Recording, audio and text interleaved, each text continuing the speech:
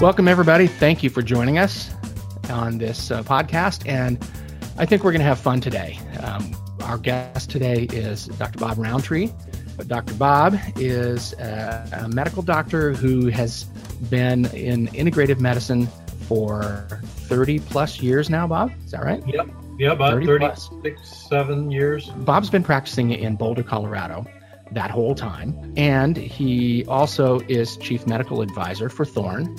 And he is one of those people that has a wealth of information, both about the science, the research, and the industry. So what we want to talk about today is myths of the supplement industry and myths of supplements. And we're going to try to poke some holes in some of these. And, who knows, we may uphold one or two, but I kind of doubt it. So I'm Dr. Alan Miller from Thorne. Let's get started. First of all, thanks for being with us, and let's get going here. My pleasure. Great to be here. The first thing I want to talk about, and this is something that I know that you and I have both heard from a lot of doctors that don't use supplements or aren't really aware of the research around them. And they say taking supplements just means that you're making expensive urine, that you're taking a supplement, you are peeing out this bright yellow urine, and it means you're peeing out all the vitamins, and you really, you're not benefiting from any of them, and you're wasting your money. The reasoning behind that's pretty specious because the yellow urine is flavins, right, from riboflavin. Yeah, right. It's right? Riboflavin has. We're talking about one vitamin there that causes bright yellow urine, and it doesn't take very much riboflavin to make your urine turn yellow. So the question is, just because it's coming out in your urine, does that mean that it's not useful? And the reality is there's a lot of nutrients that come out in your urine after the body's made use of them. I don't understand the logic. Do you understand the logic? No, I don't really understand the logic either, because what the myth is that, oh, you're just peeing it out. Well, if you're saying that, you're not fully understanding physiology. You're not understanding that for it to be in your urine, you have to have absorbed that. So you swallow it, goes into your gastrointestinal system. You have absorbed it. It has gone into your bloodstream. It's gone into your tissues, and then some of them might be metabolized a bit, and then you're getting some of those metabolites in your urine. But that's right. That doesn't mean the riboflavin's coming out. The other thing is B vitamins are not stored in your body, right? They come in, they do their thing, and then you let them go. They are water soluble, yeah. So you're going to let them or their metabolites go. And somebody just said the other day about this, that maybe what some people are getting mixed up with is urine versus stool. And there's, because if you swallow something and then it comes out in your stool, that could mean that you absorbed it, and then the metabolites end up in your stool. Or it could mean that you didn't absorb it, and you poop it out. So maybe that's where it's coming from. Well, there certainly have been studies of low quality vitamins, especially pills, that were highly compressed that appear intact in the stool. That's a bad sign. That means you didn't absorb it. There was no dissolution of that pill. But the myth, so you're probably with me in saying that the myth of expensive urine, we've busted that one. I think we totally busted it. I think that's based on a very poor understanding of what nutrients do. One other thing I'd add to that is that, B vitamins in particular are cofactors in enzymatic reactions. That's how they're working. And because they're not stored in their body, you need B vitamins every day to act as those cofactors. So you need to be replenishing those. They come in your body, you absorb them, they act as the cofactors, and then you excrete what you don't need. That's great. That's kind of the way it's supposed to work, isn't it? That's the way it's supposed to work. So whether you get them from supplements or from food, that's the way they work. That's the way it works. Okay. All right. Let's call that one busted and let's move on. Here's another good one. You never need more than the RDA of a particular nutrient. I have to tell you that I often wonder what RDA stands for, and I think it stands for ridiculous dietary assumption. Right? And really, tell me how you really feel about where do those numbers come from? A lot of them are based on how much it takes to prevent a deficiency disease like scurvy. How much D do you need every day to prevent rickets? right? But we know that there's optimal amounts of these vitamins. And the D, I picked the D as an example because a paper just got published in July that looked at vitamin D levels and breast cancer risk. And it found that the higher the blood level of vitamin D, the lower the breast cancer risk. And the lowest risk was in people over 60 nanograms. And most people are in the 20 to 30 Most range. people are in the 20 to 30 range. Yeah. And a lot of the... That's based on the RDAs. If they take the RDA, their level is going to be low. So, yeah, the RDAs, again, are based on how much it takes to prevent a nutritional deficiency disease, not on what it takes to create optimal functioning. And we're going for optimal functioning. Optimal functioning includes prevention of cancer or enhancement of lifespan, living healthier longer. That's really what we're going for here. And another example I can give is there was a study that looked at telomere length, and we know that the length of the telomeres, the caps on the end of your chromosomes, corresponds with longevity, right? The longer your telomeres, the longer you live. And there was a study that looked at people taking multivitamins that found out that the people in the multivitamins had longer telomeres. So that's not a deficient, you can't correlate that with an RDA in any way, shape, or form. It has nothing to do with RDAs. And you and I were talking about the other day, about a newish paper that was out by Dr. Bruce Ames, who he has this theory, which I think proves out very, very easily, that a small amount of a nutrient will keep you alive, will keep you, it's all about survival in those smaller amounts, like maybe up to the RDA. It's talking about survival and prevention of those overt symptoms of a deficiency. But it's not talking about those other things that nutrient will do beyond just keeping you alive. Yeah, he calls it the triage. He calls it the triage theory. And the triage is that the body prioritizes how it uses nutrients. So it's not going to, if you're barely getting enough to survive, it's going to prioritize any nutrient that comes in for these survival functions, but it's not going to use them for longevity. So I guess if you don't care about longevity, then the RDAs are going to be a fine parameter to work off. So I'd say busted on that one. Busted. Okay. Ridiculous dietary assumptions. I really, really like that. What do you say to the practitioner who says you can get all you need from food? You don't need to supplement. Well, that, often hear the ideal, if you eat the ideal American diet, you get everything you need. I don't know anybody that really eats the ideal American diet. I mean, people get older and they eat less, people get picky.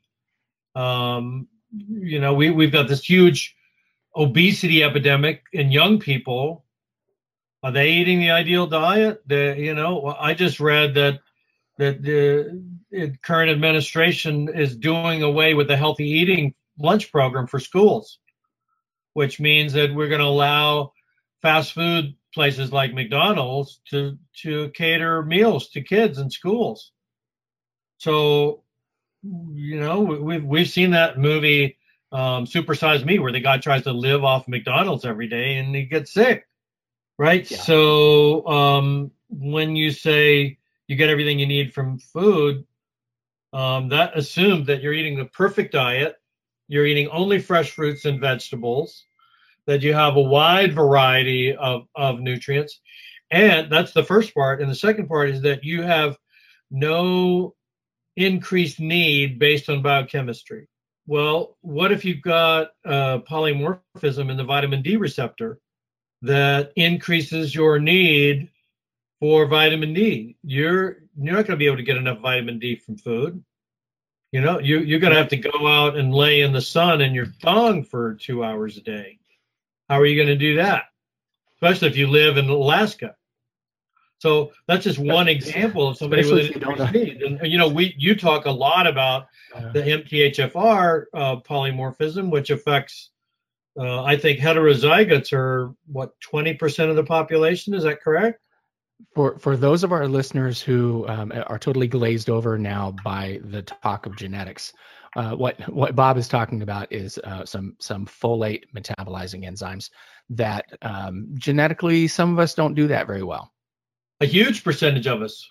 Yeah, a good percentage of us don't convert inactive folic acid and some of the folates that we get in food to that active form of folate that we have to use as a metabolic cofactor for a number of biochemical reactions. And the consequence of that is that this toxic compound called homocysteine will increase in the bloodstream. So if a person's eating a, quote, normal diet and they have a high homocysteine because they've got this genetic variant, well, how are you supposed to address that? You can't really get enough folic acid in your diet to get that homocysteine down. Well, we used to call that an inborn error of metabolism, and it's actually quite common. I measure homocysteine all the time, and I see high homocysteine levels quite frequently. Now, the biggest concern about homocysteine is that it predisposes to Alzheimer's disease, of which we've got a huge epidemic in our country and around the world. So again, you can maybe get enough nutrients from diet if you just want to stay alive and not get scurvy.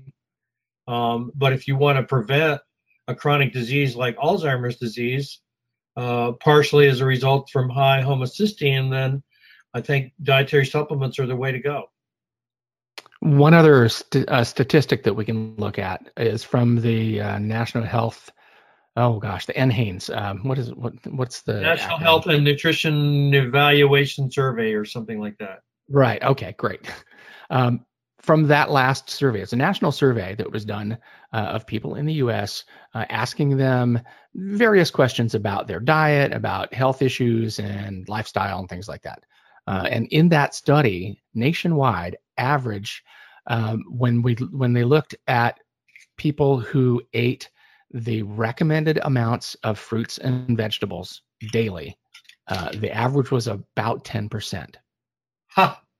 So you've got 90% of the population that don't get the amount of fruits and vegetables that they should be getting, which plays right into what you're saying here, that, sure, if you're eating that perfect diet, then yeah, you might be able to get all of your nutrients from that if you don't have other stuff going on potentially with health conditions or genetic stuff. Yep. I mean, what if you've got imbalance of unhealthy bacteria in your gut? One of the consequences of that is that those bacteria can convert this really critical nutrient called choline into a toxic chemical called TMAO. Which actually, you make TMA in the gut, trimethylamine, from choline, and then the liver converts it into this toxic chemical called TMAO. So it has been estimated that only a third of the population already gets enough choline in their diet. So if you got unhealthy bacteria that are using up the small amount of choline that you're eating, then you're at risk of choline deficiency. And what does choline deficiency do? A lot of different things. But one thing that it's really well known for, well described, is it causes fatty liver. They've done animal studies where they took choline out of the animal's diet and they all developed fatty liver. Well, we've got an epidemic of fatty liver. It affects about a third of the population in the United States. And fatty liver predisposes to cirrhosis and liver cancer. So you can maybe get away with eating a crappy diet for a while, but eventually it's going to catch up and cause one of these chronic diseases like fatty liver. And it may take a number of years, but unless you've got some great genetics that somehow prevent it, it'll catch up to you. Yep, absolutely. All right. So what I see, I often, when I talk to people about nutrients, I often discuss them as an insurance plan, right? So I suppose every single person could get extensive genetic testing done and find out if they have an increased need for folic acid or vitamin D or zinc or essential fatty acids like fish oil.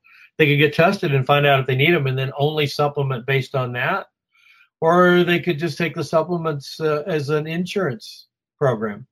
And we may get to that. We may get to being able to do that, that genetic testing, looking at that lifestyle metabolome of all of the biochemical markers in your body and your bugs that are growing in and on you.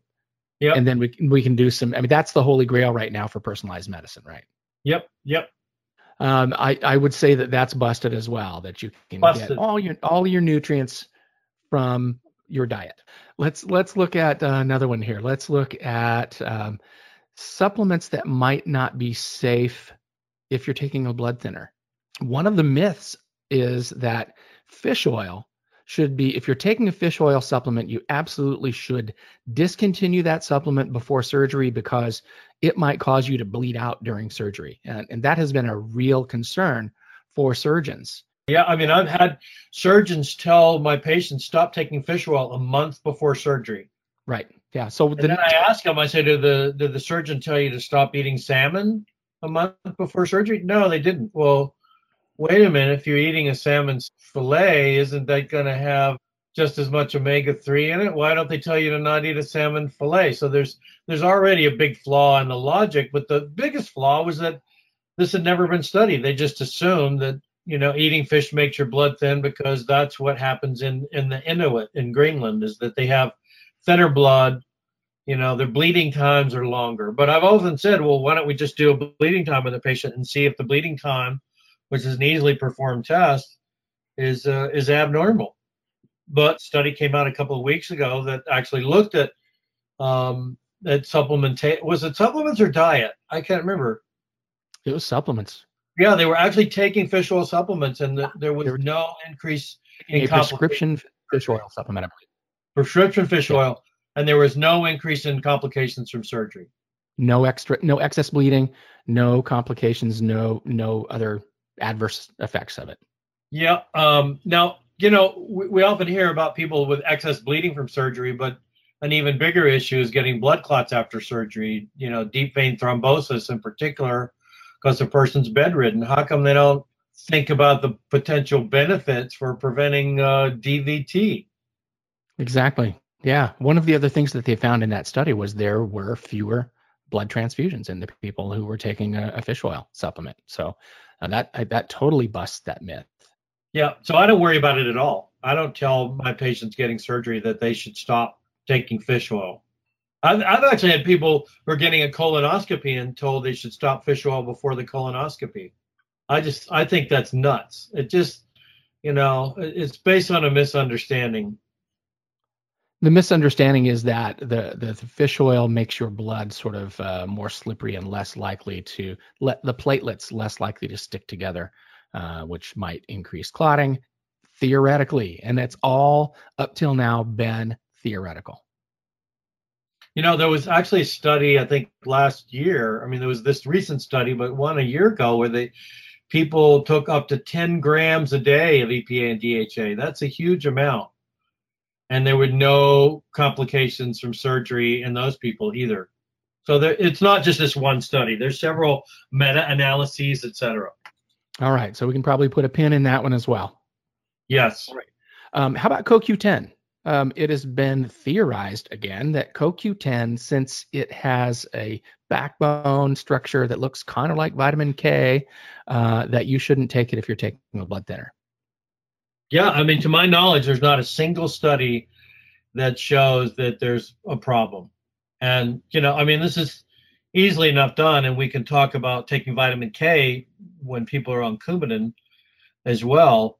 But it's easily enough done. You get a person stabilized on Coumadin, you make sure their INR is the same week after week, and then you put them on CoQ10 and see if their INR goes up. And I don't think there's any studies that show that to be the case. I guess we'll talk a little bit about vitamin K later, but I've not seen a problem with that. I have a lot of people that take them both together, because it turns out, it's the population that's going to need Coumadin is often the population that's going to need CoQ10.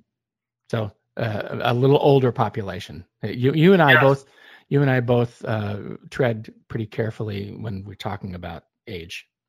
Elderly is always at least 20 years older than what you are right now. But yeah, I know. 60 is the new 50, I think. All right. The one last myth here, as far as blood thinners and surgery and such, is curcumin. That's been another one that theoretically some people have said, let's not have people take curcumin if they're taking a blood thinner because or if they're having surgery. Same kind of reasoning. What do you say? I think isn't curcumin an antiplatelet agent? Just like bromelain from pineapple stem. Basically what these compounds do is they make platelets less sticky. And that's generally a good thing because they prevent excessive blood clots, but they don't make the platelets so unsticky that they cause hemorrhage. Now, aspirin does. Aspirin inhibits platelet stickiness, and it's problematic. But natural compounds do it in a very mild way, enough to prevent excessive clots, but not enough to cause hemorrhage. Now, specifically with curcumin, there was a recent study that looked at the Meriva curcumin that looked at it in this population and saw that it did not have any negative effect. Yep, I wouldn't expect it to. I think curcumin may have some pharmacokinetic interactions with certain medications, maybe through CYP 450 enzymes, but I think they're very mild at best. But in terms of the antiplatelet effect, causing a problem. I mean, that gets back to the fish oil thing too. If somebody's on Coumadin, can they take fish oil? Absolutely. Mm-hmm. Yeah. Absolutely, because we're talking different pathways. Coumadin works on the vitamin K pathway.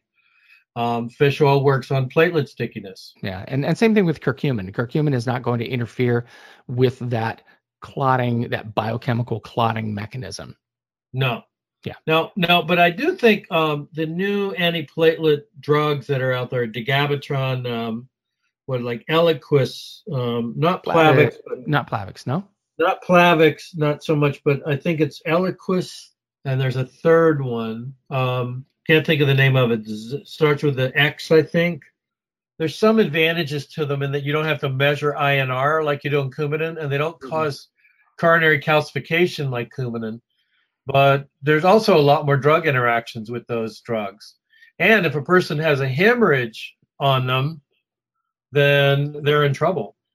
We still don't have, the best solution. What if somebody's got chronic AFib, for example, and they need to be on something? We still don't have a really good solution to that. Xarelto is the one that you were thinking about. Xarelto, exactly. The one that sounds like a Z, but it's spelled with an X. Yeah, exactly. So I'm pretty sure that Eliquis interacts with curcumin. So those are a no-no.